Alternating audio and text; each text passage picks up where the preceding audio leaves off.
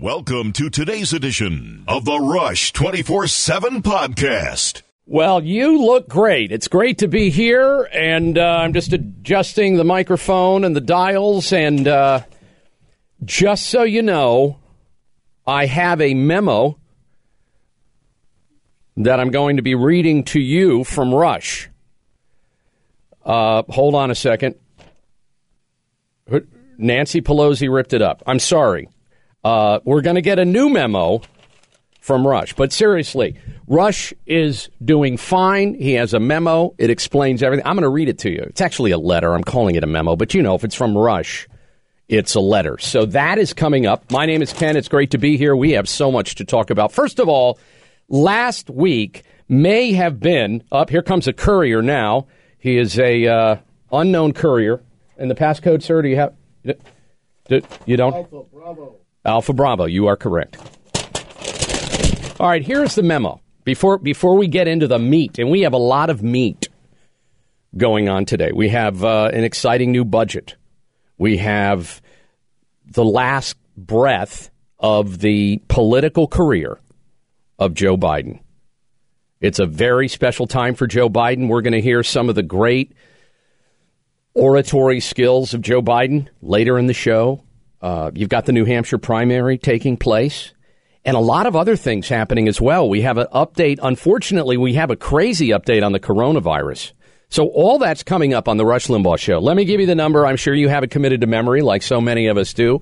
800-282-2882. All right, here's the updated memo. Now, this one was not touched by Nancy Pelosi. This is from Rush to you to be read by me. Folks, really sorry I can't be with you today. What I thought was the onset of just a cold during Friday's show turned out to be the flu, and I was in a secret super hospital all weekend being successfully treated by the absolute best doctors. For you leftists, the nurses all loved me. It must be the beard. Now, obviously that is from Rush. You see, and if you noticed, if you see some of these pictures that have gone viral of the latest presidential Medal of Freedom Award winner, Rush Limbaugh, I have to say, with the beard, he now truly looks like a lovable little fuzzball. Does he not? Allie is nodding in it. Does he not? This is the first time. Because that's what he, and now it's legit.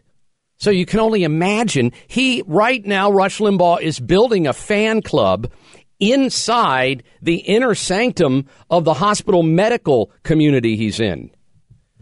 Meanwhile, Pete Buttigieg is very excited. Did you see Pete Buttigieg? The headline, listen to this headline. 1,000 people show up for Pete Buttigieg. That makes headlines in December, in January and February of 2020. Those become headlines.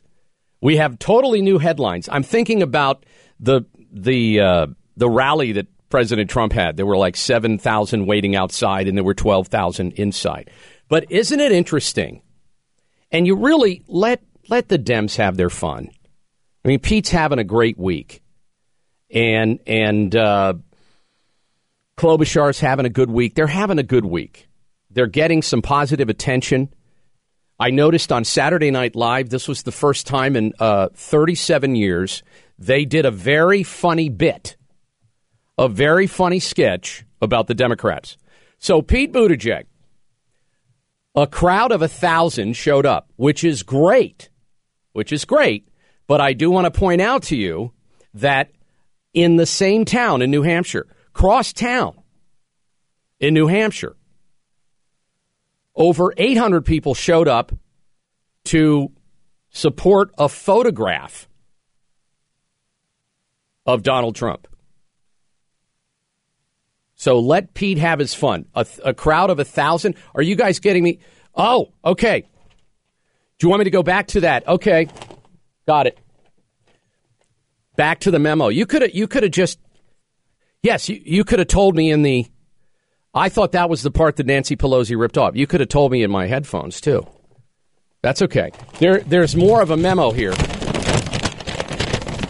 You know what I'm going to do? I'm going to give it the Rush effect, if I may. There we go. Yes, Mike, that makes it authentic. Anyway, Rush goes on to say, folks, this flu is unrelated to anything else going on with my health. In fact, I could probably be there today, but my doctors are insisting on a veritable quarantine as I prep for the beginning of my treatment regimen. I plan on being back tomorrow and already can't wait. I'm primed to weigh in on the Democrats' ongoing fiasco that is even more bizarre than I could have hoped. Ken, back to you. I apologize for not being able to read a simple memo, Rush. I'm going to work on it next time. Look at the applause I'm getting. This is great. This is great. It's chaos in here. So if you look at the last, say, 3 to 50 years of the Democrat Party, they've had a rough time. If you look at what's been shrinking, right? The Democrat Party shrinking, people leaving, people confused. The leadership of the Democrat Party has shifted so hard to the left that now in New Hampshire, the predicted winners, do you remember months ago? It was going to be Biden. It's going to be the Native American gal. I forget her name. Liz Warren. Liz. They call her on the reservation. Liz. Liz is here. She's made some crafts and stuff. Now it's Pete Buttigieg and Bernie Sanders. A honest-to-goodness socialist. A guy who digs Castro. And he is so in love with the Russian thing that he honeymooned in Russia. Who does that? Seriously. Who does that? Someone who really loves communism. So that's who you have. And you have Pete Buttigieg, who he's kind of in the middle. Now, here's something Pete Buttigieg said over the weekend, and I don't know if you saw this, but I thought it was the most ridiculous thing in the world. A woman stood up and said, and I understand that people have different views on this, and I didn't expect Pete Buttigieg to go down the road and debate life, pro-life, etc. But a pro-life woman got up and was very gracious, and he was gracious to her, and she said, what are you going to do to, as far as pro-life? Do you want pro-life people in your base of support if you're elected president? Do you want pro-life people in the party? And he really danced around the question. He never really answered it. He danced around it and said, well, you're entitled to your opinion and you know where I feel on that. And I understand if you don't want to vote for me because of that. Why not? Here's the confusion. And this is where I think we have had a wonderful opportunity over the past week, starting with Monday, starting with acquittals and lawsuits being dropped against the president of the United States. And they were bogus and they were hoaxy and they were fraudulent. And we know this. It's been a very rough week for the Democrats. But what we have seen the Democrats do, we've seen how petty they can be. We saw how petty they were at the State of the Union. We saw how petty mainstream media was when Rush Limbaugh received that honor which he earned. We saw the pettiness and the anger and the jealousy and the resentment. And I just don't think after the last several years that the Democrats can come back for another election cycle. You're not going to get back in time. You're too angry. You're too petty. All Pete Buttigieg had to say, I'm sorry, Mayor Pete, all the mayor had to say was, ma'am, we welcome everyone in our party because everyone is an American and everyone thinks for themselves. But see, if he said that, then he would have sounded like a conservative. And he can't risk doing that because that's the conservative ideology. The conservative ideology is, you like Trump? You don't like Trump? Come on in. Come on in. You like the economy? Great. But you don't like what he's doing with this. That's all right. You like prison reform, but you don't like. Come on in. Come on in. There's more things to like than not. Number one. But think about if Pete Buttigieg said that, how he would get buried. You know how it is. Every time someone in the Democrat Party strays from the talking points, they catch heat. It's sad. You almost feel bad for Democrats because you look at all the Democrats over the years and how the party has transformed. Hard-working men and women in unions and that support cops and firefighters and that served in the military and helped build this country. That's not the Democrat leadership, though. The Democrat leadership has a list of things you need to buy into, and that's because they moved too far to the left. And I was waiting to see how he was going to answer that. Now, I happen to be pro-life. However, he could have answered that in a way where I would have thought, maybe Pete Buttigieg, has some good ideas. But instead, he basically said kind of what Joe Biden says. And I think this is a great message from Joe Biden. I don't know if you heard it. If you don't want to vote for me, then don't vote for me.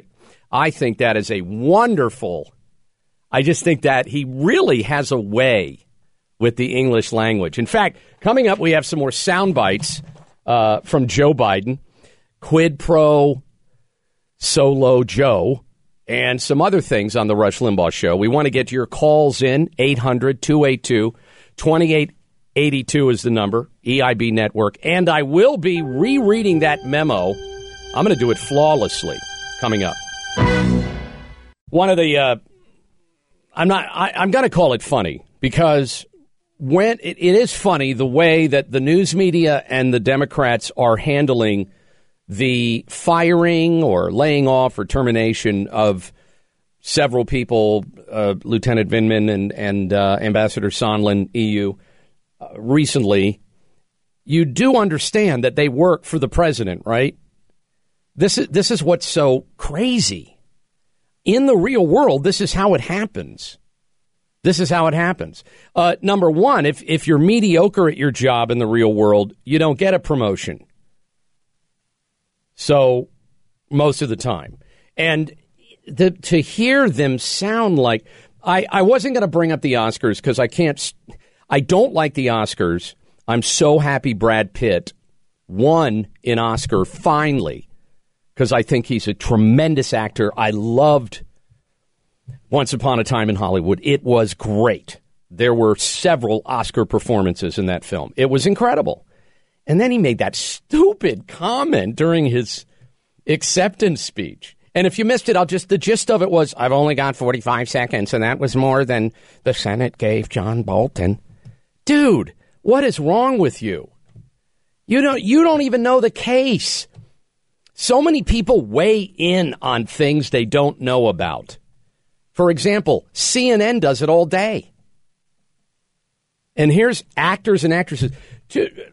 Mike, did you hear Keanu Reeves talk? Oh, my God. I didn't watch it either. I saw these. I thought it would be the usual, we must stop Trump. We have to protect our children. And that was just Robert De Niro. That's what I thought it would be. But no, it went beyond now. Now it got crazy. Keanu Reeves is talking about cows and taking cabs from the cow's mom. Oh, I'm sorry. Joaquin Phoenix, my mistake. Well, I saw him in The Joker and he was brilliant. Maybe he's still in character. That's who you're talking about. I thought he was great. So maybe that was it. Yeah. The whole thing is ridiculous.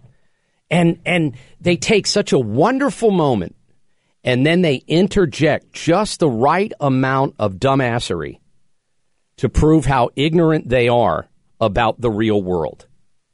All these people worth $100, $200, $300 million plus dollars who haven't been to a Walmart probably in their life. And they're going to take a moment to lecture the people of America that pay for the tickets to see the movie. Now, I still like Brad Pitt as an actor, but I had no idea he was that stupid politically. I just didn't know. Is everybody vying to be Alyssa Milano and Joy Behar? Is that the goal now? I understand they're great thinkers on the left, but still. This is the Rush Limbaugh Show. My name is Ken Matthews. The number is 800-282-2882. We are going to crack open the budget, but I want to grab a call or two. I want to crack this budget open that just made it, Trump's budget. the one that reduces spending by over $4 trillion. And I'll explain how. And then there's always people with a budget that say, well, I can't believe he cut that. I can't believe he gave money to that. I think this budget is more in line with the American population than probably any other budget I've seen in the last 10 years. I'm going to explain it to you coming up. But in the meantime, I want to get a call in from Keith in Belton, Texas. Keith, you're on the Rush Limbaugh Show. Yes, appreciate your time taking my call. Prayers to Rush and Catherine and the family. Appreciate so much all that he has done for America. My question is, what are the chances that Romney voted the way he did to position himself as a possible vice presidential candidate on the Democratic side? His goose is cooked with the Republicans. That is a great thought. I can't see any other reason he did that. I don't believe it was his religion. I don't want to call him out on that, but I just don't buy it. I don't believe that you can see that evidence, the evidence that the rest of the Senate saw, the majority, and think, oh, no, my religion is against this. So I think you're right. I think he did it for political means. I don't know what he's angling for.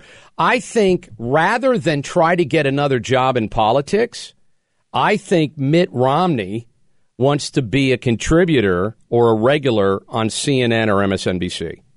And there's so many of them now. You may remember Charlie Dent, Congressman Charlie Dent from my neck of the woods in Pennsylvania. He's over on either on CNN or MSNBC. Those are kind of the dumping grounds for people that don't want to stay in the fight anymore and they want to make good money. And there's nothing more exciting to the mainstream news media than a Republican that has sold out Republican ideals. Now, I'm not saying they've sold out America, so I don't get misquoted. But look, for Mitt to turn on the president, again, I think Mitt is petty. I think he's a two-time loser in the presidential race. But that's a good thought. I think that would be disastrous, though. I think whoever is the candidate for president on the Democrat side, the nominee, they're going to have to do what the DNC tells them. And I don't think the DNC is going to tolerate anybody but someone that's in that top tier getting on the ticket. But it'll be interesting to see. 800-282-2882. So still to come on the show, I want to break out this budget. So basically, it reduces spending by over $4 trillion. And the most important thing is it makes the 2017 tax cuts permanent. Now, this freaks out people on the left because people on the left like taxes. They like to raise taxes. By the way, did you hear, what was it, Tom Steyer? He's the mini billionaire. The big billionaire, Big Papa is Bloomberg. He's the $50 billion man. Tom Steyer's like a couple billion. He thinks the number one issue is global warming. Did you hear he wants to raise the minimum wage to $22? This is how do I get a headline Monday? I'll raise the minimum wage to $22. Yes, that's it. That's the quickest way to buy votes by Wednesday. Thanks again for joining the conversation on the EIB network. Rush will be back tomorrow. Coming up, I will reread the Rush memo that he sent in, the one that wasn't ripped up by Nancy Pelosi. I have a quick update on the most recent hoax, by the way. Think about the week or the month that the Democrat Party has had. Not necessarily Democrats, but the party, the leadership, the mainstream news networks, etc. Think about the month. Think about the year. You got the Mueller report fail. That was started off as such a great hoax. So many great people were in on it. Some of the greatest liars that history has shown us. James Comey, a great example. You had an FBI director in on it. You got a former CIA guy in on it. Oh, my gosh. DOJ people, FBI agents. It was great. Mueller, fail, proven to be a hoax. And then the real story of the Mueller investigation, Hillary purchasing a faulty dossier, which Mueller knew was faulty and still ran with it. Comey lying about FISA warrant content on the FISA warrant application, and he knew it.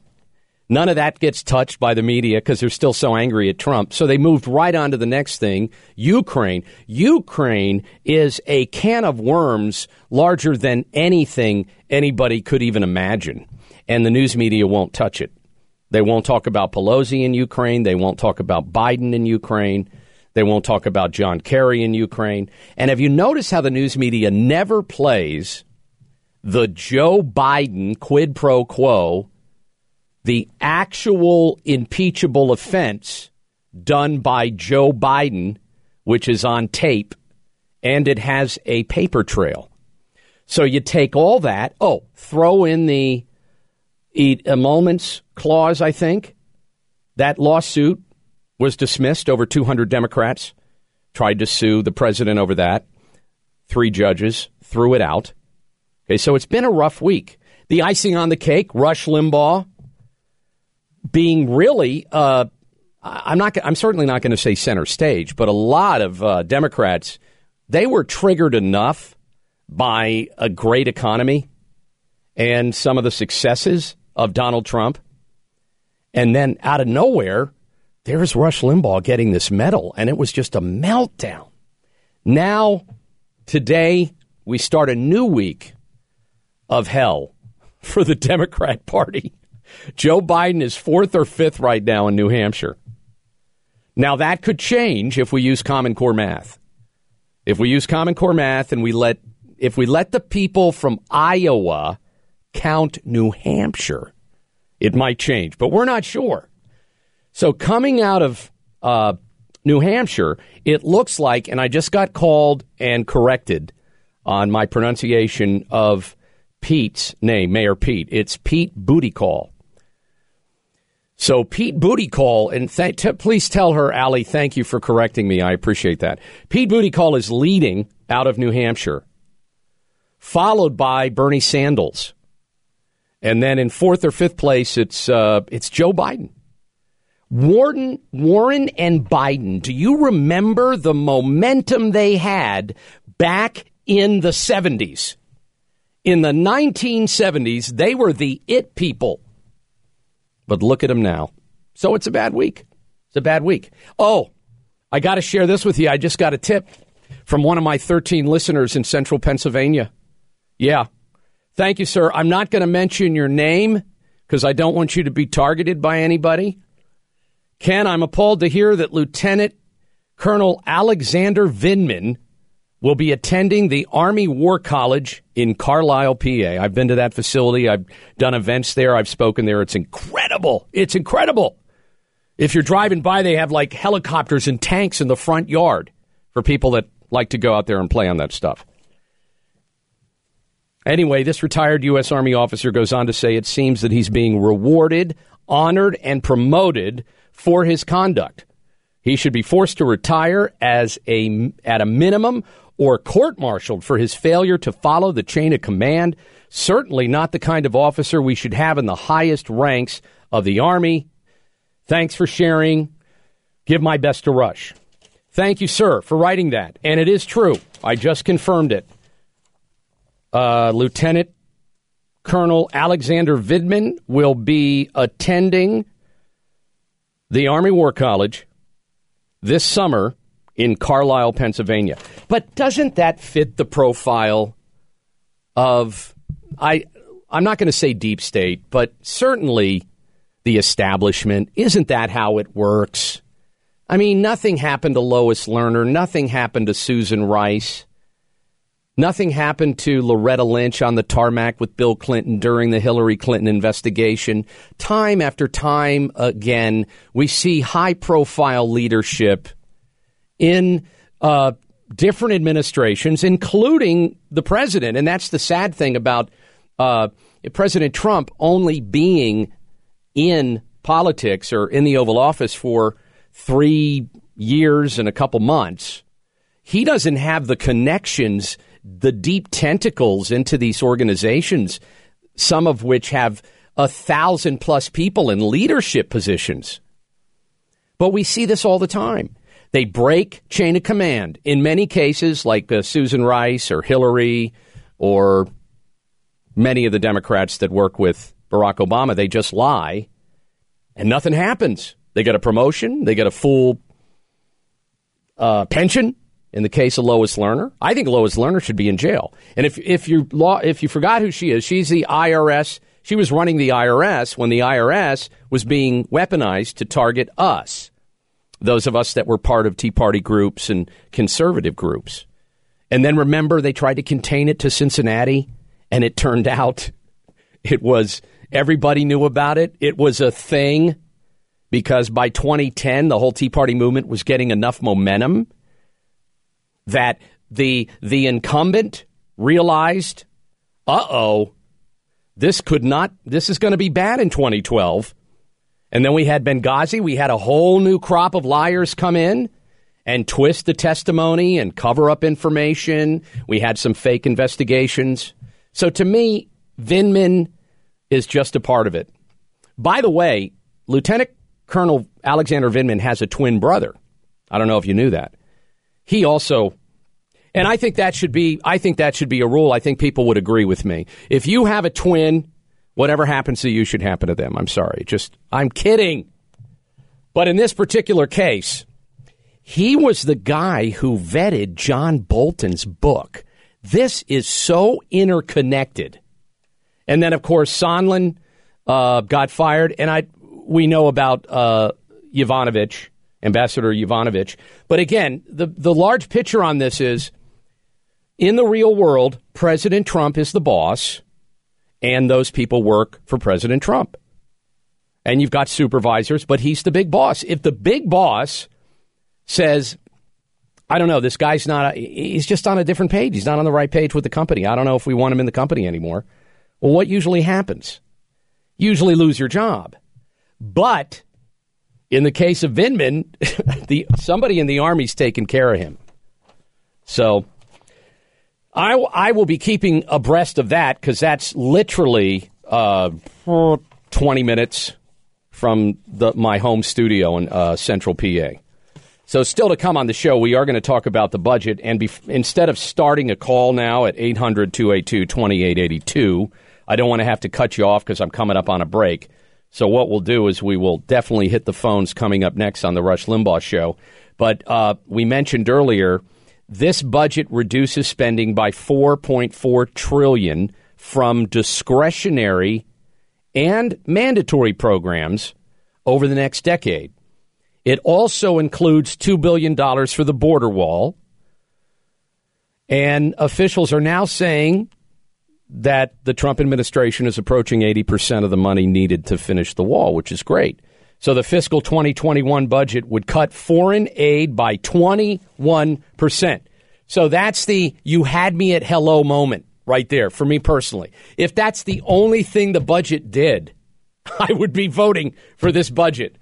Someone has the guts to say, we need to cut the foreign aid by 21%. It isn't, the budget is not designed to support the world. Our taxes are designed to support America. I'm Ken Matthews in for Rush Limbaugh. We'll be right back. This is the Rush Limbaugh Show, 800-282-2882. My name's Ken Matthews in for America's Anchorman on the EIB network, and we're talking about Lieutenant Colonel Vindman. He'll be attending the Army War College. I'm sure there's an ethics course or something about telling the truth, or there's got to be a class on following the chain of command. I would imagine an Army War College would have that. That's actually an incredible facility. If you ever have the chance, if you're passing through Central PA, to take at least a half day, take a tour of the Army War College. It's a wonderful, beautiful facility, and a lot of people volunteer, and it's really neat. It's actually the Army War College Museum, to be more specific. I keep calling it the Army War College, but there's two different areas. There's where Lieutenant Colonel Vindman will go and try to save his career, and then there's where you would enjoy going. And one of the coolest parts of the War College, really quickly, is they had relatives of veterans read the letters of men and women from war over the years, and then you can hear those. So you could hear like a person's son reading the letter he sent to his mom when he was in combat in Vietnam, or something like that. And then they have reenactors do the Civil War stuff and the Revolutionary stuff. It puts it in an entirely different perspective when you put the headphones on and you listen to a 16-year-old writing a letter from the Civil War, or an 18-year-old writing from Da Nang. So that's just a slice of it. You can tell I'm a museum geek. I'll admit it. I am a history and museum geek. Anyway, let's grab another phone call on the Rush Limbaugh Show. The number is 800-282-2882. Joe in Detroit, welcome to the show, sir. Thanks for calling, Joe. I really appreciate it. I'm going to have to disagree with you, because I don't believe that Ambassador Sondland was a legitimate whistleblower, and neither was Vindman, and neither was Yovanovitch, and neither was those professors they brought in. They were not whistleblowers, nor were they truth tellers. They were witnesses for the Democrats. There was one whistleblower who turned out to be a fraud, and that was the whistleblower that Congressman Adam Schiff, 4 brains, Adam Schiff said, we have a whistleblower, and we're going to bring that whistleblower to the Congress, and he's going to tell the whole truth. And what did President Trump say? Bring him. I want to hear it. Then, guess what happened? We found out what we always find out. This always happens. We find out that a Steele dossier is actually fraudulently purchased by Hillary's campaign, or a whistleblower worked for Joe Biden and raised money for the Democrats and is in all kind of photographs with people that hate Trump. And turns out that he broke the correct protocol as a whistleblower. You don't go to Adam Schiff and say, ooh, if I got some dirt on the president, I know you hate the president. Do you think you can invite me to a party? That isn't how whistleblowers roll. You have to follow the right protocol with the inspector general of that particular department or division. He didn't do that. This was a setup from the get-go. That's why everybody keeps crying about it, like some of the great political thinkers of our time, Brad Pitt. Well, John Bolton didn't have a chance. All we needed to hear from was a whistleblower. If this was a real case, if this was legitimate, you would just hear the whistleblower and Vindman and everybody else's, I'm going to say fake testimony, would align. But what did we find out after 17 witnesses? What did we find out? There was a lot of presumption, assumption, a lot of contemplating, a lot of people concerned, a lot of people upset by what they thought they heard, but no facts. The only guy allegedly who could have given us a fact would have been the whistleblower, who it turns out wasn't in the room, wasn't on the call, heard it second party, if not third party, and hates Trump. That's why this thing went where it went. If you want to see abuse of whistleblowers, I would encourage Joe in Detroit. I'm sure that's your real name, Joe. You sounded like a pretty genuine guy. I would encourage you to research the Obama administration. Research 2009 to 2017. The whistleblower complaints and the whistleblowers who were shut down. You will find out, much like the other facts that have leaked out from the Obama administration, it was the least transparent administration in history, and this is according to the news media. This is news organizations rated Obama the least transparent, not just conservatives. And you'll find he was the most subversive and abusive to the whistleblower process. So President Obama would talk a wonderful game. We're going to be open. We're going to be honest. And then he would seal documents for 30 or 40 years. I'm Ken Matthews. We'll be right back on The Rush Limbaugh Show. The Rush Limbaugh Show, and we're covering a lot. We have the budget. We have the Biden update. And I'm trying to just tape pieces of the budget back together. Apparently, Nancy ripped that up, too. But anyway, the 2021 budget, there are increases as well. For example, spending increases in the new budget would be the Department of Homeland Security is up 3%. I think that's great. That's good. Defense Department up 0.3%. NASA up 12%, because we got that space thing. We got the new Space Force. And, that's not a minimum wage gig. And Veterans Affairs, the Department of Veterans Affairs spending will be up 13%. Now, coming up on the show, we'll talk about some of the cuts. And again, the cuts don't bother me much. We'll get your take coming up. Thank you so much for tuning in. And if you're just starting, if for some reason you missed the first hour of the show, I want to share with you a note from Rush. Rush is going to be back tomorrow, but he actually before the show started, he emailed me a note that I'm going to share with you on the Rush Limbaugh Show. My name's Ken, by the way. Always exciting to be here. And, it's funny because in the intro it says the formerly blue state of Pennsylvania. The rumors are that New Jersey's might be changing color. I know can you imagine if that were to happen? I have family and friends in New Jersey. And I admit it. And it could change. No, there is a buzz on Trump that's unbelievable. Here is this wonderful note from Mr. Limbaugh. Folks, really sorry I can't be with you today. What I thought was the onset of just a cold during Friday's show turned out to be the flu, and I was in a secret super hospital all weekend being successfully treated by the absolute best doctors. For you leftists, the nurses all loved me. It must be the beard.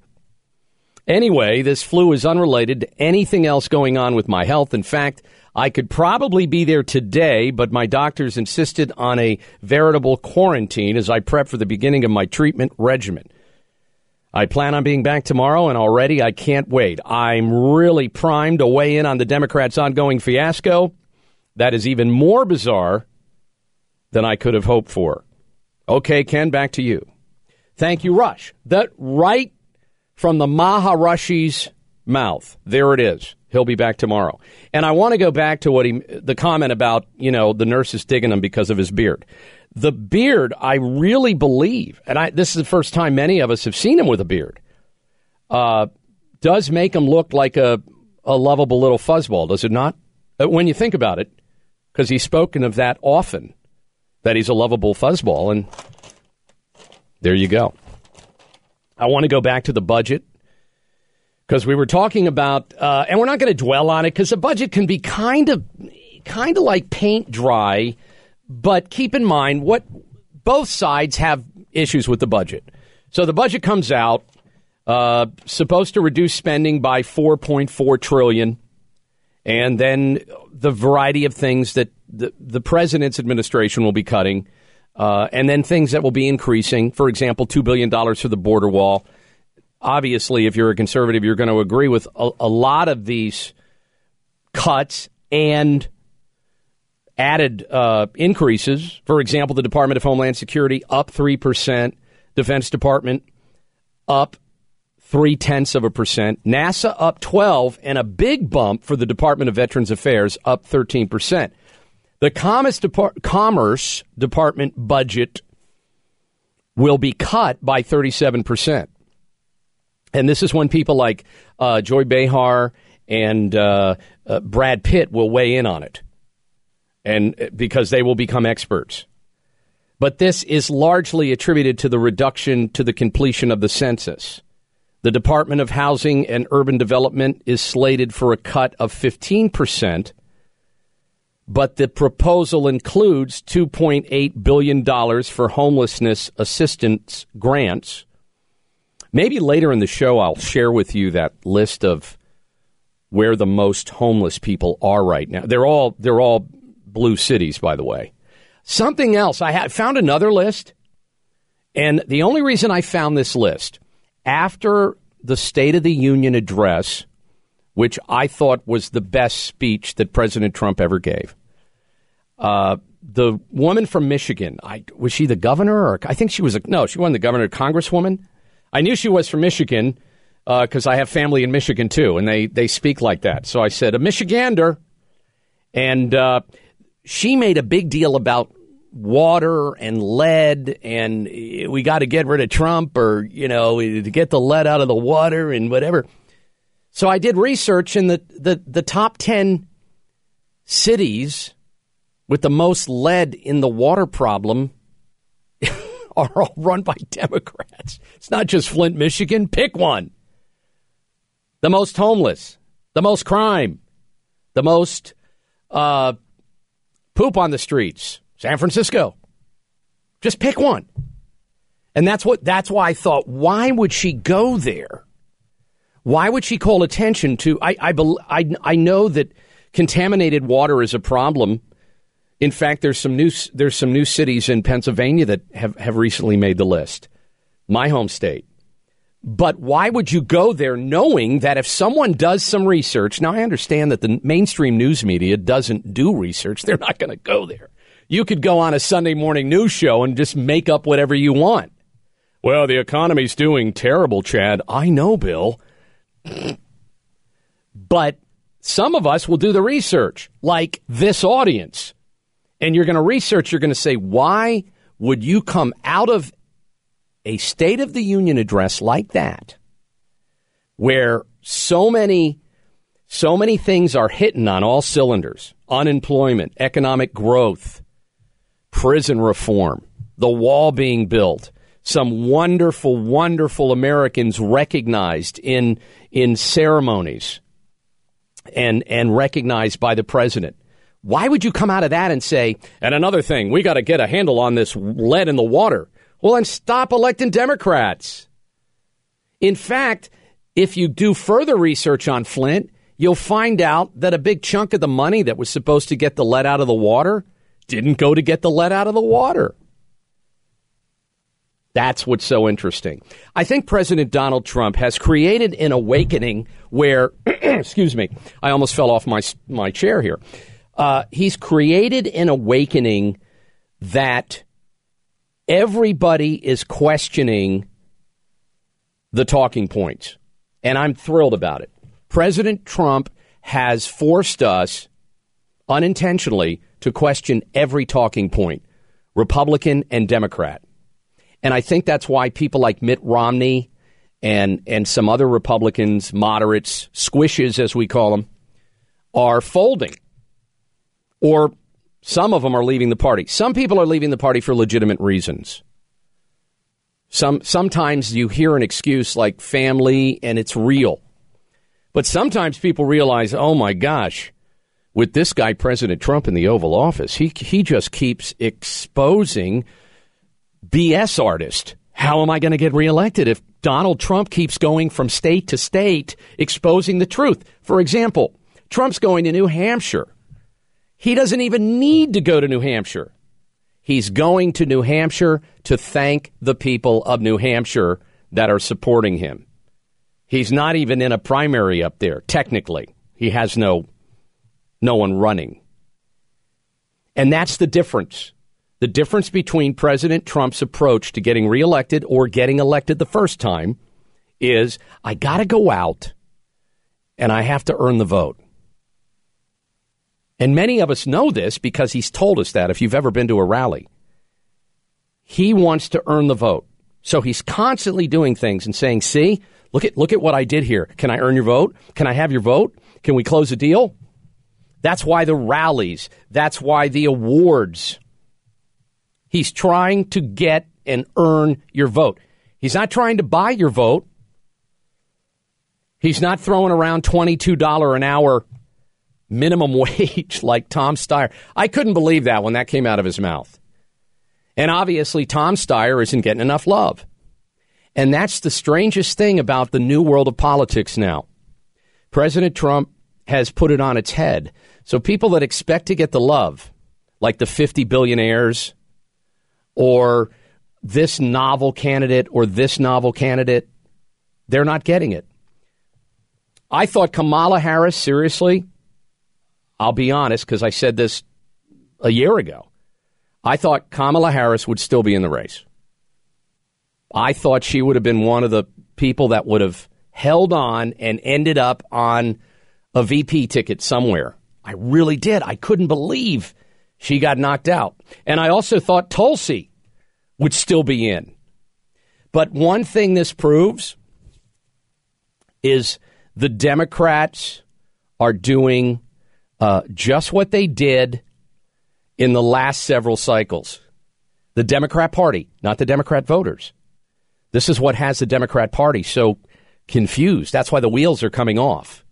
The Democrat Party tried to force Hillary on you Democrats. And a lot of Democrats didn't want Hillary. They wanted the non-Trump. That's where the Democrats made a mistake. You would have thought,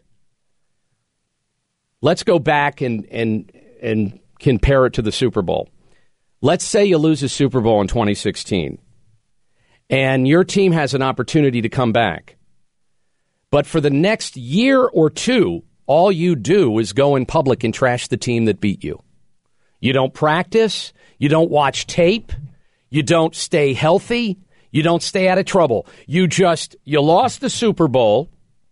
Notice I'm not mentioning any names because I don't want someone to think I'm trashing a particular team. I know how passionate Rush Limbaugh show fans are with sports, and Rush as well. So, but imagine that. You lose a Super Bowl 2016, and then for the next several years, every time you're out in public, you don't say things like, well, we have some problems to fix. We're really going to work on this or that. You just completely trash the other team. Well, the other quarterback cheated. A defensive tackle kicked me right in the shin, and it's still swollen. That's the Democrat Party. So after Trump is reelected, personally, I'm going out on the limb. I'd like to see Nikki Haley run. So she would be elected in 2024. So I do believe that the Democrats do have a shot in 2028. I'm Ken Matthews. The number's 800-282-2882. In for Rush Limbaugh, who will be back tomorrow. We hit the phones next. By the way, if you want to email Rush, you can go to rushlimbaugh.com. You can send Rush a personal message, well wishes, or a photograph. And I have to say, I was talking to the team today, and when you go to rushlimbaugh.com, well, first of all, today you'll get a personal message from Rush. And he's coming back tomorrow, but he wrote a personal message for listeners today at rushlimbaugh.com. But in addition to that, if you ever are feeling down, or maybe you've just watched too much of news, just go to rushlimbaugh.com. The comments from Americans and the photographs from Americans across the country and the energy and the humor, not just the Ditto Head Wall of Fame, but the whole website energizes you. It's just so Americana. And that's what makes this the greatest audience. It's that simple. You should see the comments.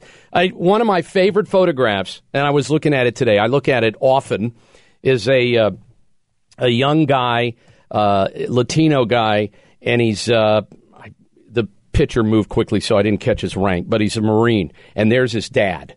And the beaming of pride and the message to Rush from those two young men.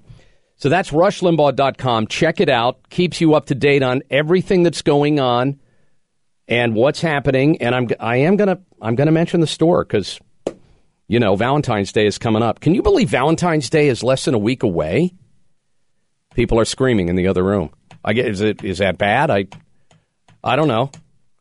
There's so many. There's the best thing you could do is surprise someone. Be unpredictable. What did you do last year? Make it unpredictable. No, don't show up with another date. That's over the line. No, that's too unpredictable.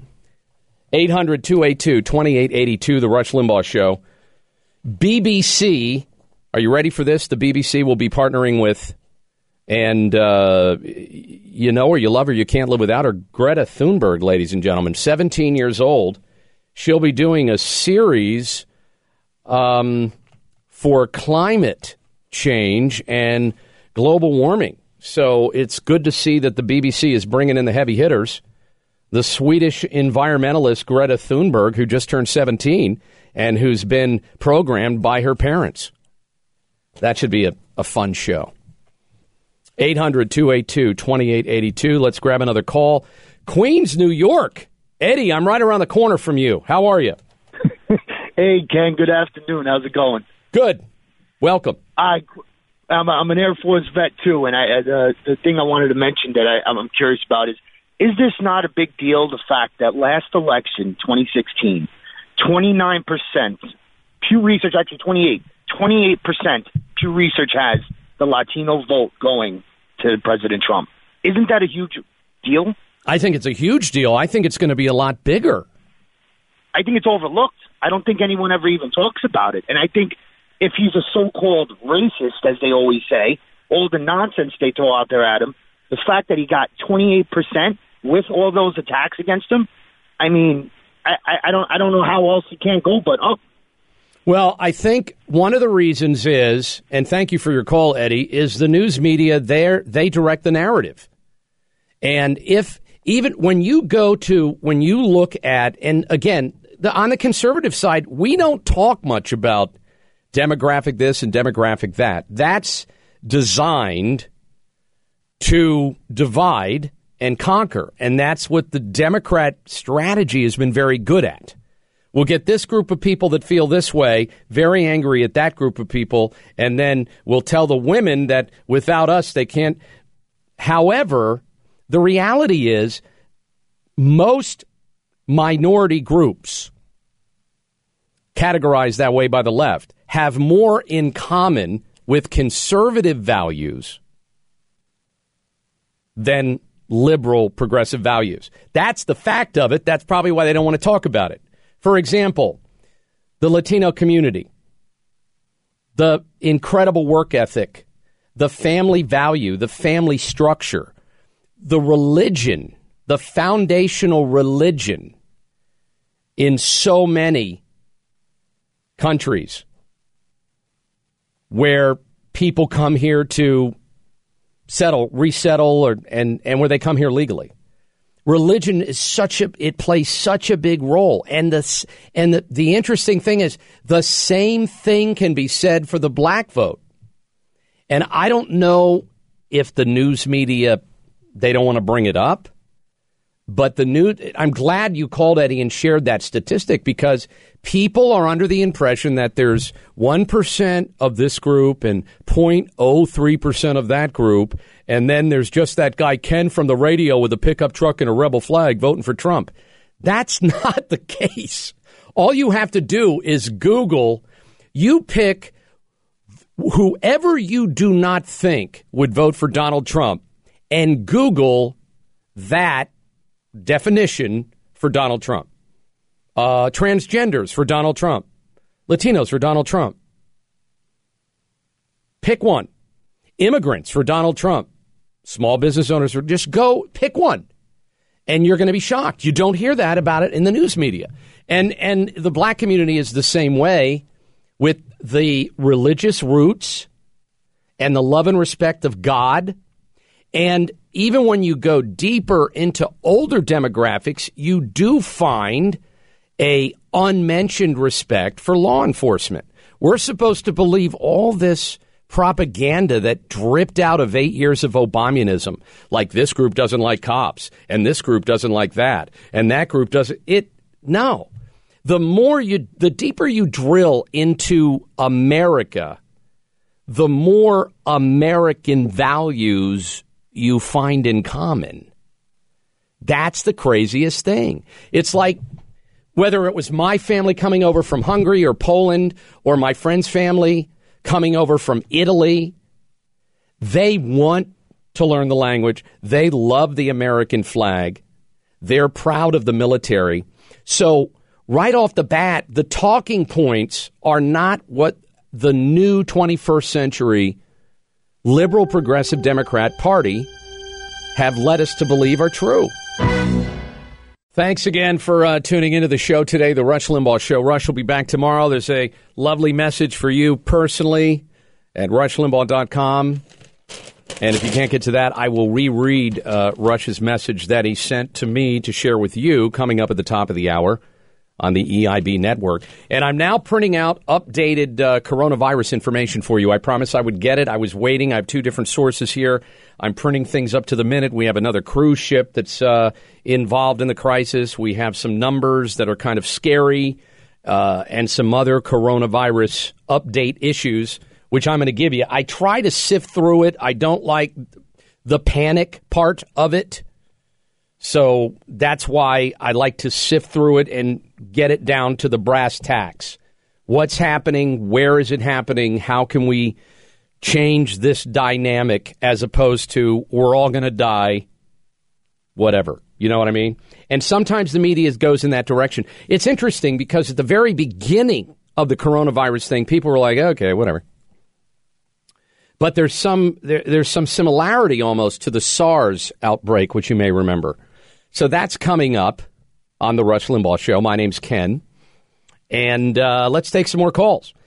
Let's go to, is that Ponte Verde, Florida? Or is it, did I mispronounce it? It's Ponte Vedra. I'm Ponte Vedra Patrick. How do you do? Well, good to see you, Patrick. Welcome. Welcome. Thank you. It seems to me that the left really doesn't have anyone who can beat Trump. And importantly, they cannot afford to lose to Trump.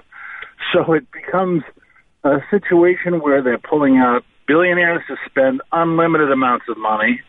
They're legal maneuvers that are completely off the charts, and mobilizing an army of uncontrollable activists. And I'm concerned about voting day, the integrity of people being able to vote. I would hate to see a situation where there's a press conference the day after something suppresses the vote and nobody can do anything about it. Do you think other people are thinking along those lines to protect that voting day? I do believe there's people in our government that are working on that. I want to ask you something, Patrick, because you're in Florida. Isn't that where, and there's a few things that happened recently. I know that in the last 48 hours, there was a van that drove into a GOP registration tent. I don't know if you saw that, but it was horrible. Correct. No, absolutely. And that's pretty darn violent right there. And then we had, I don't know if this was a while ago, a few weeks ago. I'm pretty sure it was Florida. The guy who killed his boss, and because his boss was so pro-Trump, he covered him with a flag. And I don't know. Do you remember that story in Florida? I do, and I'm not trying to be so severe as that, but I mean that is so horrible that what makes it more horrible is it didn't make the news. I had to dig deep into a Florida newspaper to dig it out a few weeks ago, and I'm thinking, why doesn't this stuff make the news? This should concern us, right? Bingo, absolutely. Well, thank you for calling. I would hate to see a voting day with people online having a problem with an organized group of activists trying to suppress the vote. Well, I'm glad you called, Patrick, and you're right on point with that, because if you look at Portland, Oregon, in the last 24 hours, the level of violence in Portland, Oregon, and places like Seattle, Washington, and some of those, I don't know. Did you ever think you would see that? The mask, the black mask, and the people being beaten, and just, now I don't know the extent. I know there were several injuries and there were several arrests in Portland this last round, but the graffiti, the filthy, disgusting graffiti on military statues and monuments and buildings.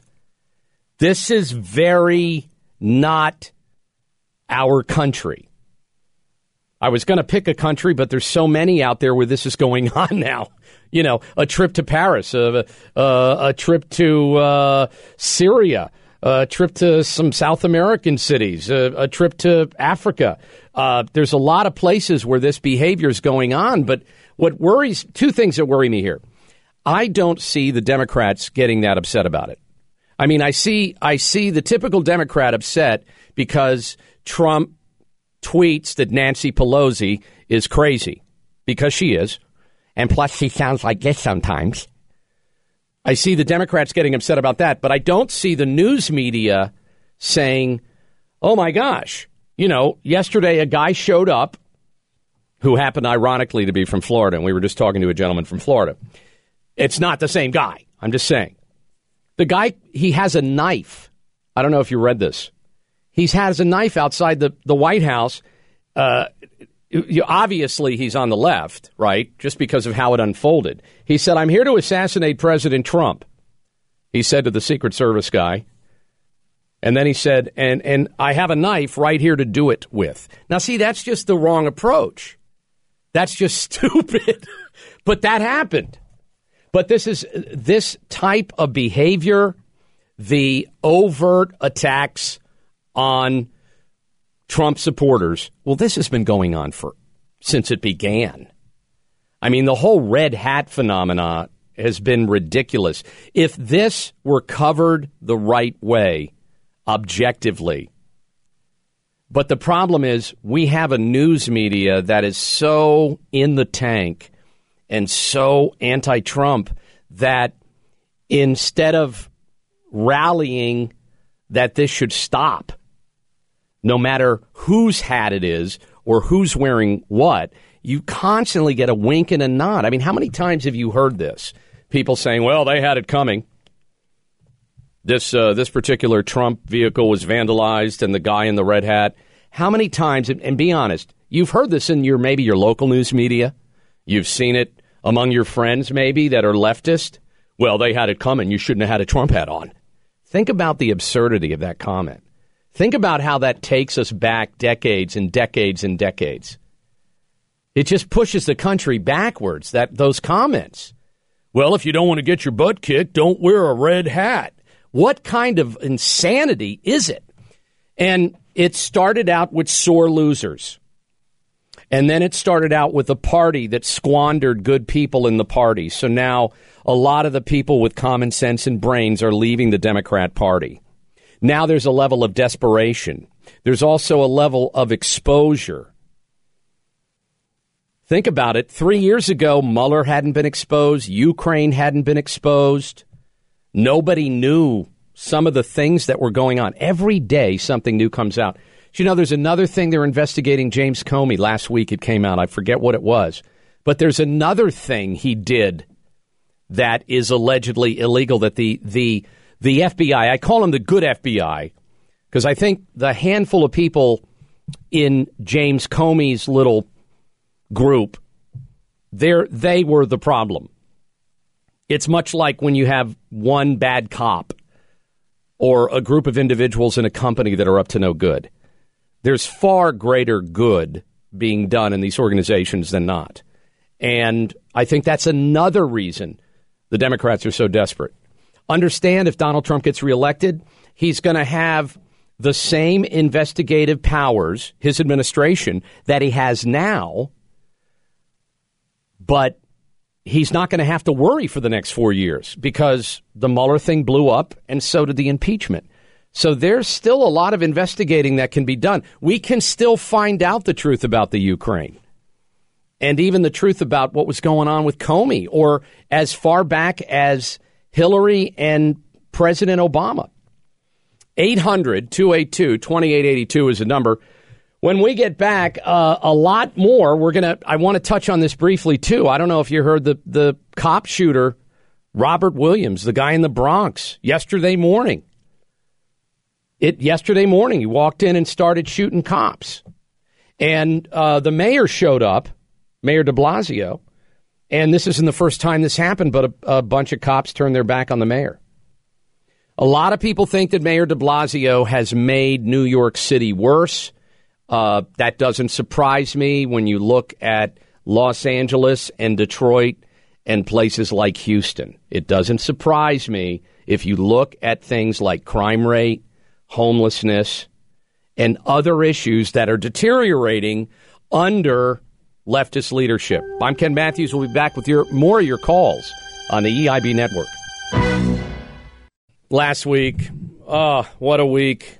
You almost feel bad for the Democrats. And now Joe Biden, I don't know if you've been following now here's look, you got to look at the bright side. You know, we are all very confident people. Conservatives are traditionally very confident. Look at the energy and the confidence on Friday when Rush returned. And he's back tomorrow. He's going to be kicking more butt tomorrow. So we're very positive. So I want to share this with people that still support Biden. First of all, I'm sorry. But beyond that, look at the bright side of it, okay? I know he's falling in the polls, and he may have lost his mind. We don't know. But he hasn't groped anybody for over 3 weeks. Think about it. There's not one photograph, not one time that I'm aware. Mike, are you aware? I'm not aware of any time where. So just to go 3 weeks, and this is big, you know, that has always been part of his campaign, get the grope out. But to go 3 weeks without smelling someone's hair or rubbing someone's shoulders. But he did say this. So you're arguably the candidate with the greatest advantage in this race. You've been the vice president. You weren't burdened down by the impeachment trials. So in the participation. So how do you explain the performance in Iowa, and why should the voters believe that you can win the national election? It's a good question. Number one, I was a Democratic caucus. You ever been to a caucus? No, you haven't. You're a blind dog-faced pony soldier. You said you were. Now you got to be honest. I'm going to be honest with you. Well, it's just very confusing to me. I don't even know what to make about that. So all I could say to this young woman is, at least you didn't get groped. That's all you could say. I mean, what do you say? What do you say when, you know, someone calls you a dog-faced pony soldier and says, I'm just going to be honest with you? Wow, whoa, you wrap that up with, and I'm being honest, dog-faced pony soldier. I don't think things are going well. I think, sadly, the same thing happened or is happening to Mr. Biden has happened to Hillary. Of course, in the case of Hillary, it was her 7th run. She started running in 92. But I think the DNC said, look, here's who you're going to vote for. And this is why the DNC is breaking apart, because more people are thinking for themselves now than ever before. I happen to love the different selections, just like I did with Trump in 2016. I love that. It's so funny because do you remember how people used to make fun of the field in 2016? Remember? Remember the Democrats making fun of Republicans? Look at those Republicans. They got like 16 candidates. We have one, yes. And she's anointed. Yeah, she's going to get her butt kicked. So I kind of liked it. Conservatives like competition. But one thing you're going to notice, the more Democrats do not think like they're told to think by the Democrat Party, the more heat they get. And this goes for Tulsi Gabbard. Tulsi Gabbard was a candidate, was a candidate who she was on a different page than the Democrat Party. And it could not be tolerated. Bernie Sanders in 2016. They rigged him right out of the primaries. So this is where I think all this is converging at the same time. A good economy, a boisterous, energetic president. Hey, love him or hate him, the economy's going well. He's delivering on his promises. And a party, who would have thought this, right? A party, as in the GOP, that says, come on over. We don't care what you think about this or that. Do you want to make America great again? Do you want to keep America great? Do you want to put America first? Well, this is the thing that shocked Democrats. I don't believe Democrats believed that so many diverse, different people from socioeconomic to sex, race, gender wanted to make America great. But that's the common denominator. That's what Donald Trump tapped into. So you got Bernie running around and he's trying to tap into these darn rich people. It doesn't work anymore. President Trump wants everybody to make what they want to make. You want to make what you want to make. Rush wants you to make what you want to make. I want to make what I want to make. We want to succeed. We want everybody to succeed. So Bernie's almost pushing now a conspiracy theory. We've got to get these billionaires out there. We're running everything. No, I don't think so, Bernie, because I don't think Donald Trump would have won if the billionaires and the millionaires were pulling all the strings. I think it would have been one of the other 16. Or it might have even been Hillary. So every time they turn a corner with a new theory, you have to ask yourself, well, what is this based on? And now you see why so much of this doesn't make sense.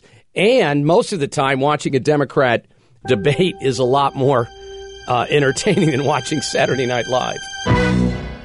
Still to come on the Rush Limbaugh Show, Mexican farmers take over dams to stop water payments to the United States. What is that all about? We'll explain that coming up. By the way, did you see, I didn't watch the Oscars at all. And the only reason I heard about because they went viral, you know, Brad Pitt making that dumb comment about he got the Oscar, which he deserved. I love that movie, Once Upon a Time in Hollywood. It's just an incredible film. It could be one of his best. Brad Pitt, Leo's in there, Margot Robbie, great film. And then he had to say that comment. I've only got 45 seconds, but that was more than the Senate gave John Bolton. What's wrong with these people? No, really, what was the point of that? It's crazy. And then I'm so glad Mike here in the studio corrected me, because it was Joaquin Phoenix that was talking about the cows. He was talking about cows. Cows being artificially inseminated, yes. I accidentally said Keanu, and I apologize for that. Sometimes I get those two actors confused, but I'm a big Keanu Reeves fan. We'll be back. Thank you again for tuning into the show. It is a treat to be here. Rush back tomorrow. I have a note from him. I wanted to share it with you again, if you missed it at the top of the show. He gave me a note to share with you. And it goes like this. Folks, really sorry I can't be with you today. What I thought was the onset of just a cold during Friday's show turned out to be the flu, and I was in a secret super hospital all weekend being successfully treated by the absolute best doctors. For you leftists, the nurses all loved me. Must be the beard. Anyway, this flu is unrelated to anything else going on with my health. In fact, I could probably be there today, but my doctors are insisting on a veritable quarantine as I prep for the beginning of my treatment regimen. I plan on being back tomorrow and already cannot wait. I'm really primed to weigh in on the Democrats' ongoing fiasco. That is even more bizarre than I could have hoped. Okay, Ken, back to you, and thanks for making it in on short notice. My pleasure, Maharashi. So there it is. And just to build off what Rush said about the Democrats, think about where we were 1 year ago. Think about that. Where the media had Trump, where they had Trump's administration, his reelection prospects, where everybody from Kamala Harris to Spartacus Think about where everybody was just 12 months ago. And in the case of this past week, the New Hampshire primaries, and then now, Iowa and now New Hampshire, this is a disaster for all the anointed candidates from the left. Everything's changed. Nothing's going to be the same. In the next several weeks, everything is going to be different. And I would argue, because no one on the left has a strategy other than Trump is bad, Trump is a big bad man, he's a big meanie, and he's also some type of phobe. That's their strategy. That is what the Democrats have been using for 3 years. Now, understand,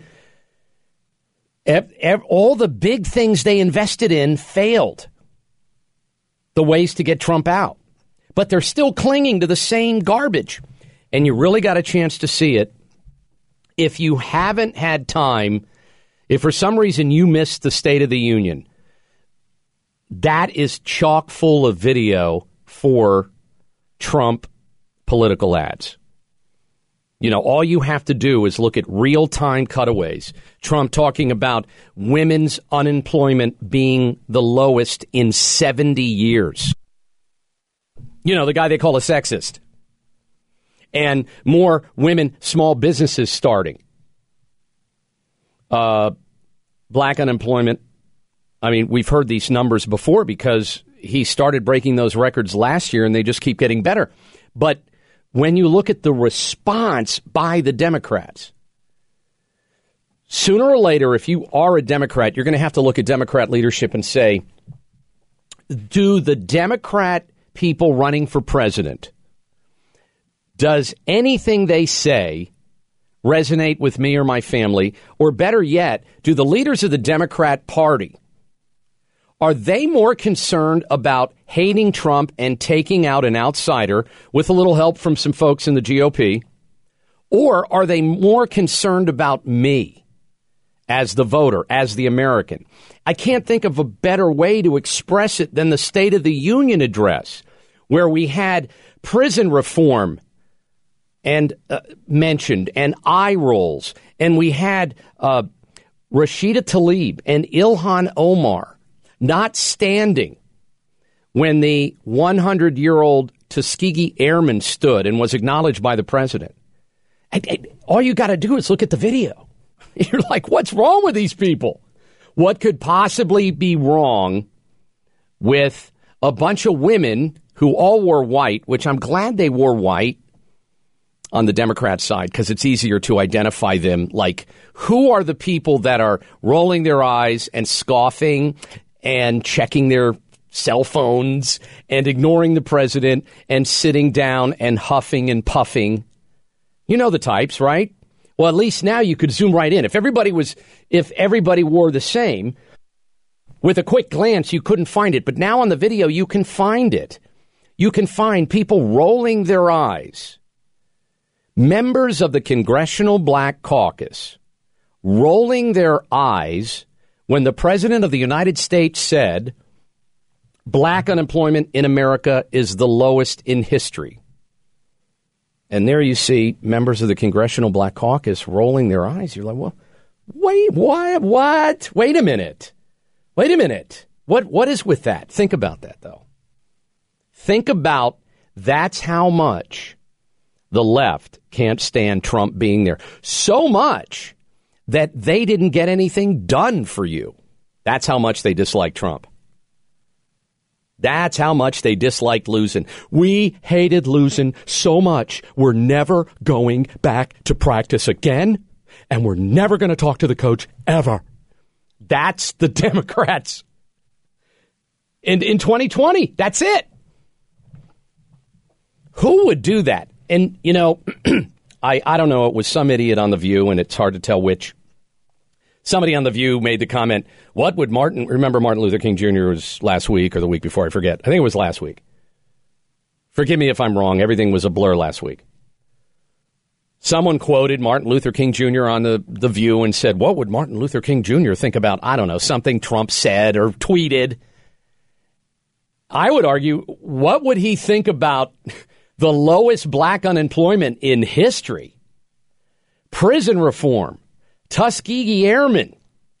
What would he think about people that say they're fighting for you more than anybody?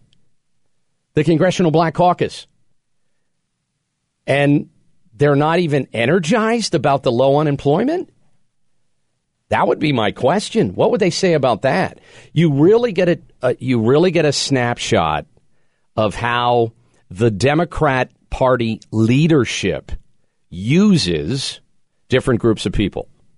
And if they can be used as a prop, that was it. Someone said about the prop. That was it. Who was that? Yeah, it was someone on The View. Someone said, how dare Donald Trump use those people as props? What? That's been the foundation of the Democrat Party for the last 50 years. Get in the picture. All right, get in the picture. All right, get the building behind me that's deteriorating. Okay, that's great. All right, I'll never see you again. Take care, Baltimore. Love you, mean it, Baltimore. I want to get some great pictures here with the kids and the children and the police and the deteriorating buildings and the new computers in the school. I'll see you in 4 years, okay? Vote for me. Trump's evil. Give me a break. Trump doesn't even need props. You know how he doesn't need props? Because people can see who's telling the truth and who isn't. And when Trump went into Detroit almost 4 years ago now and said, what has the Democrat Party done for you, talking to a group of Americans of color, he said, what has the Democrat Party done for you, and what have you got to lose? There was such a meltdown, but that was the greatest, most honest sales pitch in the world, wasn't it? Was it not? How's the car doing that you're driving now? Not too good? What have you got to lose trying this one out? It just got all kinds of great safety ratings. So that's what I would say now. You want to switch to socialism when the stock market has broken more records in the last year than any other time ever? You really got to hate Donald Trump to think that. So that's what you need to ask your candidates at your next whatever, neighborhood chat or whatever's going on. Ask them. What if you actually work with Donald Trump? What if he gets elected? Well, that would be a disaster for the Democrat Party because I think the winning would continue. But it would be great for America. And then the other thing, and, you know, Rush has mentioned this before as well. Look at what's good for America and how it relates to the Democrat Party. And that's something else. It's a clear example of the stark difference between President Trump and what he says, what he shares, what he tweets, and what the Democrat Party is clinging to. Do we have time? We have time to take Steve, don't we? Yeah, we have time. Steve, I want to get you in from Albuquerque, New Mexico. Welcome to the Rush Limbaugh Show, and thanks for holding on. Hey, Ken. Speaking to the points you're making, I attended the Trump rally a couple months back when he was here in Albuquerque, and there was all the sections. There was African Americans for Trump, Hispanics for Trump, and he brought up the points like you were saying: black unemployment at historic lows, Hispanic unemployment, Native American unemployment at historic lows. And these were not props. These were people that were there because they were passionate about what he was doing and they were supporting him. And my second point is, anyone that thinks that the Democratic policies are working, come pay a visit to Albuquerque, where we just closed out the year with our highest murder rate. We're on the list of the 7 most violent cities in America. Our homeless rate is outpacing New York and San Francisco. Wow. And you're a sanctuary city as well, right? I believe so, yes. Yeah. Well, thank you for calling, Steve. I'm glad you pointed that out. And again, I don't think the Democrat Party will ever recover from their behavior on camera during the most recent State of the Union address. I think that will haunt their careers forever, and Steve just proved it. We'll be right back. Look, you see what I did there? I hit the cough button. Did you see that? I'm learning how to use it. I'm Ken Matthews in for Rush.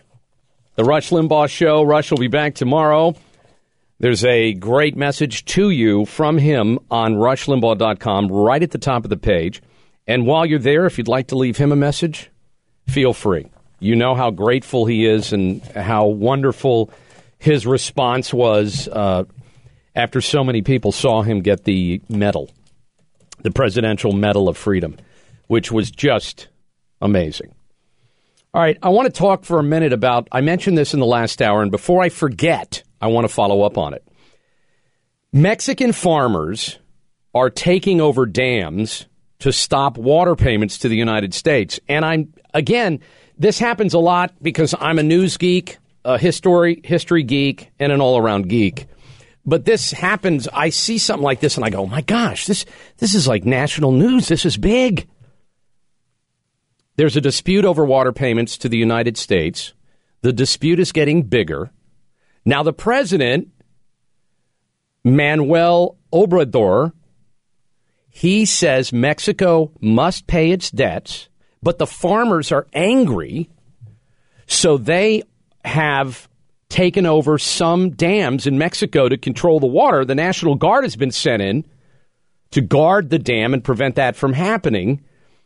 But under a 1944 treaty, Mexico and the United States are supposed to allow cross-border flows of water to each other, but Mexico has fallen behind and now has to quickly catch up on payments. And I'm just fascinated by this. This is just the tip of an iceberg of information just below the border that we just don't learn about. Americans don't have the opportunity because most mainstream media doesn't want to leave the studio and report. There's too much to lose. Big salaries, and plus sometimes it's hot and the air conditioning's on. But there's so many things going on in the illegal immigration dynamic. Human trafficking, drugs. We just had the largest tunnel found recently. There is a tunnel system between Mexico and the United States that is beyond. You could do a 5-hour documentary just on the tunnels and the border crossings and the chopped cars. There's so much we don't know about. All we know about is, well, I saw a picture of Barack Obama's administration putting kids in cages. Let's use it to hurt Trump. There's more to the story than that. This is another example. Also, there's another example, and it's in my POP, my pile of preparation. I don't have the exact city. There's a city in Mexico that's arming children as young as 10 to take on the cartels because they've drawn a line in the sand because so much of Mexico is controlled by cartels. The sections of the different states and the different regions of Mexico are controlled by this well-oiled, organized crime machine that is very comfortable doing horrible things to people. We've seen it in our major cities where some of these cartels have set up shop. But in Mexico, it's just, I can't even imagine how people process it. So now they're arming kids as young as 10 with guns and other weapons to try to secure their towns and their cities. These are major issues, and I think they get better when we finally get immigration reform. These things will improve when there are no more tunnels and there is a wall and there are the big, as President Trump said years ago, the big, beautiful doors where we can see who's coming into the country, who wants to help the United States grow while they grow, and who wants to just take and hurt people. And this is, to me, one of the highlights of the President Trump administration, that because this issue is such a dominant issue, but it's so miscovered. The big issues are Greta Thunberg, she sailed a boat across the ocean, and the whole world is going to burn up by the weekend. No, that's not true. People don't even, that's not even in the top 10 issues of what Americans care about. Think about that. You get up in the morning. Let's say you've got a couple teenage kids, you and your spouse, like my wife and I are blessed with. And it is a blessing, no matter how much they eat, or no matter how much the toilet clogs, or no matter how many things are broken in the home. It's still a blessing. But you get up, that's the last thing you're thinking about, despite what they say on MSNBC. You're not getting up and thinking about the global warming, how will it end? No, I think you're thinking about my job, the weather, is the car going to hold up? Did I pay the gas bill? Did he remember to take his lunch to school? What about the coronavirus? What about this, that, and the other thing? Not even in the top 10, global warming. Thank you, Greta Thunberg. Coming up, I will have an update on the coronavirus. I edited out some of the horrible panic stuff, and I'll just give you the raw numbers that we believe are confirmed now by several news agencies. In the meantime, do I have time to squeeze in a call here, Mike? You know what? I think I'm going to wait and get to it right after we come back from the break, which we'll do. And I hate to start people off and then have to, because you've been so patient to wait, I don't want to cut you off. 800-282-2882. In for America's Anchorman, I'm Ken Matthews. And again, just a quick refresher course. The United States cities with the most homeless people. Number 1, New York, followed by L.A., Seattle, San Jose, San Diego, San Francisco, Oakland, Berkeley, California, Santa Ana, and Anaheim, that's Orange County, California, Phoenix, and last but certainly not least, the District of Columbia. Those are your top most homeless people cities. And I want to point out, as we did with our caller from Florida, they're also sanctuary cities. That's the other thing somebody needs to ask a Democrat at any type of event. What is the benefit of a sanctuary city? Thanks again for tuning in. The number is 800-282-2882. We're going to go right to the phones, but very quick, I just want to remind you that the February 2020 Limbaugh letter is chock full of goodness, as it always is, and there's a great interview with Governor Ron DeSantis, and it's a great conversation between Rush and Governor DeSantis. You need to check it out. Really, two cool guys, two cool conservatives. Check it out in the Limbaugh letter.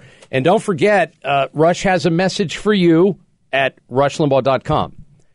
And he'll be back tomorrow as well. Let's go to Mike in Sterling, Massachusetts. Mike, thank you for holding. You're on the Rush Limbaugh Show. Hi, Ken.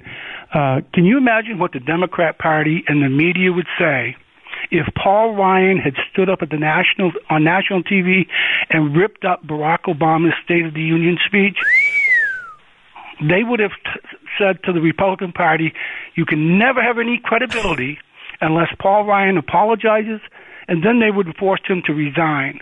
The question is, why don't we hold Pelosi to this standard? You know, I think some people are. It's just not getting the traction. You understand you have to have the media on board with the outrage. And I think I don't believe the news media accurately reflects the ebb and flow of the majority of Americans' sentiment. I don't think they ever have. So you and I wasn't outraged to the point where, you know, she should be censured or whatever, but I was shocked that this was not a bigger deal, because you're absolutely right, Mike. If Paul Ryan did that, can you imagine if Barack Obama said, and this never happened under his administration, you know, black unemployment is at an all-time low, and they cut over to Republicans in Congress, and they were sitting there, arms folded, rolling their eyes? Oh, my God. Amazing. I know. Unbelievable. Well, you know, and that's the greatest thing about Trump, and thank you for calling. He pretty much broke the hold that mainstream news media has on so many people. But more importantly, there was such a symbiotic relationship between mainstream news media, middle-aged white liberal men whose legs tingle around Obama, like Chris Matthews. There was such a relationship there. And President Trump came in, and just from the very first day when he called out the news media, and they've been angry ever since, he said, you come to these rallies, why don't you ever point the camera at the size of the crowd? You always ignore the size of the crowd that's here.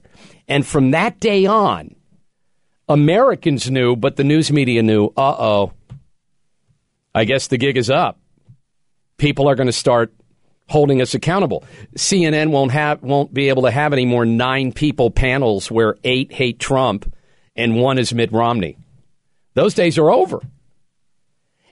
But just like with the Mueller report and the Ukraine incident, those things were completely driven by the news media. Completely. If the news media, number one, had done their job, neither one of those hoaxy, alleged situations would have even made it as far as they did.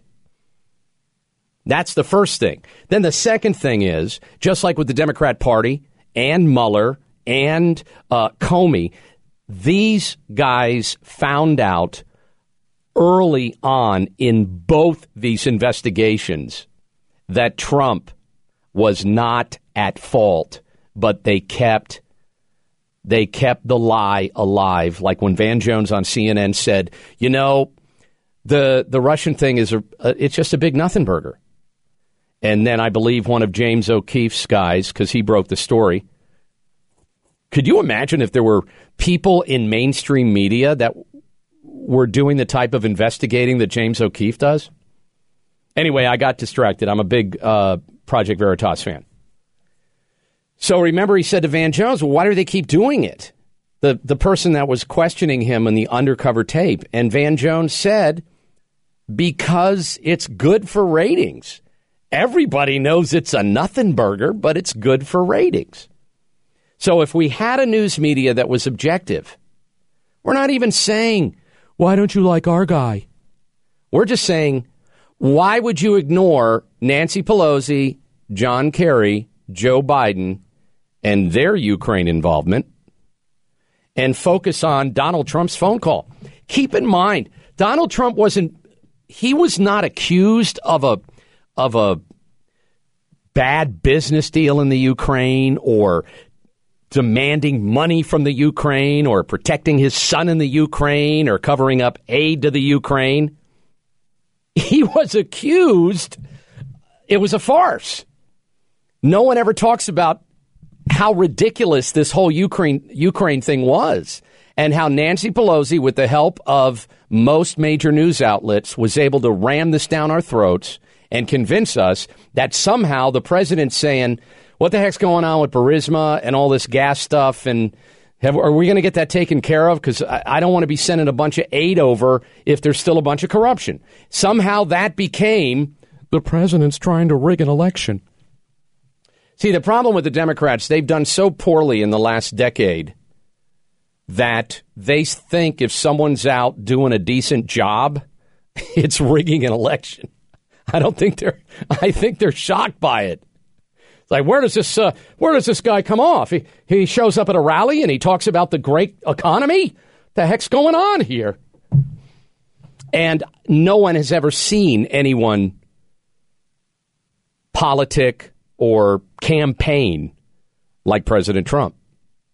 He's not a fool. He has great things to market. He has great things to talk about. And he truly loves this country. And he's very open about it. He's very open about, let's kick some butt. We're America. And that's one of the most appealing things about President Trump. Let's go to Paul in Princeton, West Virginia. Hello. Hey, I just want to bring up something that you had talked about earlier and then something that you talked about later. You had brought up Joaquin Phoenix, who's so great at playing the Joker because he is one, but he had been crying about receiving an Oscar because there wasn't enough black people getting Oscars, and that was a real problem. And later in the program, you brought up what I talked to my wife last night about was how all the talking heads are accusing Trump of using black people as props. So we're kind of damned if you do and damned if you don't. We got black people, not enough black people in Hollywood, and many black people in Trump's in Trump's in his State of the Union speech. It's such a great observation, and that's the danger that the Democrat Party risk. because they're so in bed, figuratively speaking, with Hollywood and the news media that you can't have it every which way from Sunday. You can't say, we want to lift people of color out of poverty and unemployment, and then the president does it and you boo him. Or we want to have more people in these positions, and then the president does it and you boo him. It always blows back. And as far as Joaquin Phoenix, I just think he's an odd duck. But he's a great actor. Boy, that Joker thing, that was over the top. You saw the Joker, right?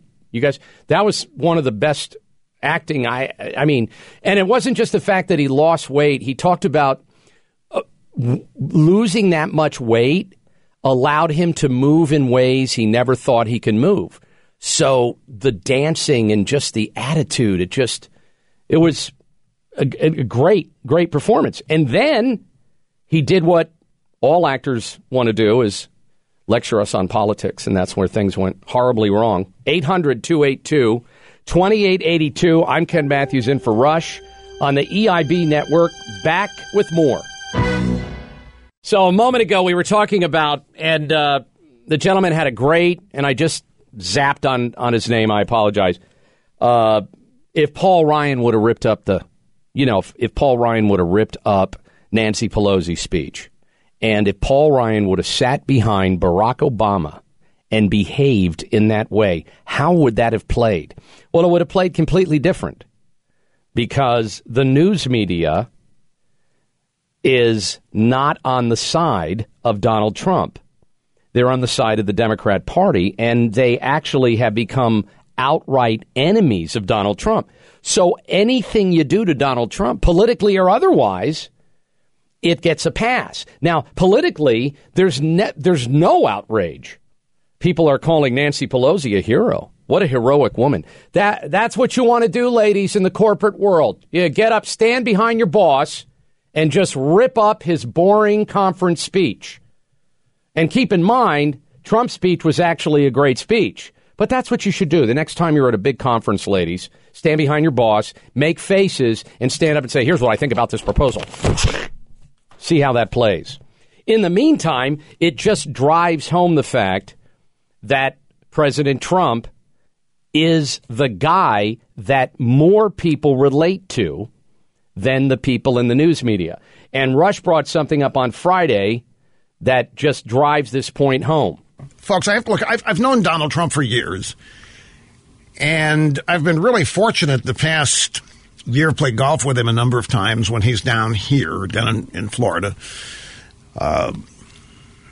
And I've gotten to know him personally. I know Donald Trump. When I saw him come down the escalator, I've known Donald Trump from the moment he got into this.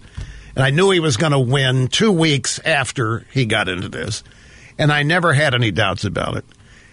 And I fully, totally understand the Democrats' discombobulation with it. They have no idea what they're up against. They still don't. The deep state, all these people that have tried to run Donald Trump out of town, they have no idea, folks. They literally, I don't think, know anybody like him, which is a shame. They don't know people like Donald Trump. They may even have disdain for people like Donald Trump. If you look at Donald Trump's life, he's lived a full and complete life, and not everything has been what we would characterize as exemplary, but that's the point. He's lived. He has gotten everything life has to offer, and he's not finished. And he attacks it each and every day, and he has no, what's the word? He's got no self-doubt. He doesn't let what other people might think of what he wants to do stop him from doing it or from saying what he wants to say. He's just a unique personality.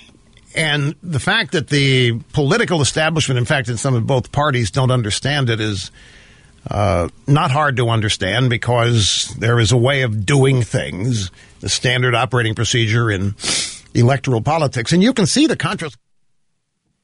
So that was a great example of why so many people are rallying around Donald Trump. Think about this. How many times have you heard this? Maybe your Democrat friends have said it. I've had people call my show in Pennsylvania and say it. You know, I'm not really a big Trump fan. In fact, I'm a Democrat, but these people are wailing on him so hard, I'm going to support him now. Because everybody likes an underdog, which Donald Trump was. Everybody likes a winner, which Donald Trump is. And think about how many politicians do you know personally or have seen in your lifetime that came to office with a list of things they were going to do. And by 3 years in, more than half the list is already checked off. I mean, not only was Donald Trump predicting his win, but he was also predicting when I'm president, black unemployment will be the lowest. When I'm president, women will have more opportunity. When I'm president, we're going to sign prison reform. Done, done, done. We're going to rewrite NAFTA. Done. I remember being at a rally and he said, we need to get a new trade agreement with Canada and Mexico. It's done. This is why a lot of people don't like him.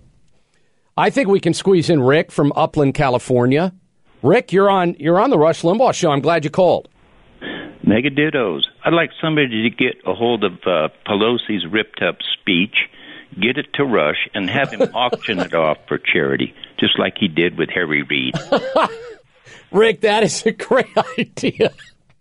From the greatest audience in radio, I'm just thinking, and Rush could pull this off. Rush can make some phone calls and find out where it is. Oh my God, can you imagine? And then you could frame little pieces of it. People would be in your living room or your family room. What is that very unique piece of art there? It's very contemporary. Looks like a piece of ripped paper with some writing on it. Oh, Nancy Pelosi. That's when she ripped up the greatest State of the Union address ever. Oh, my God. I love it. We'll be back.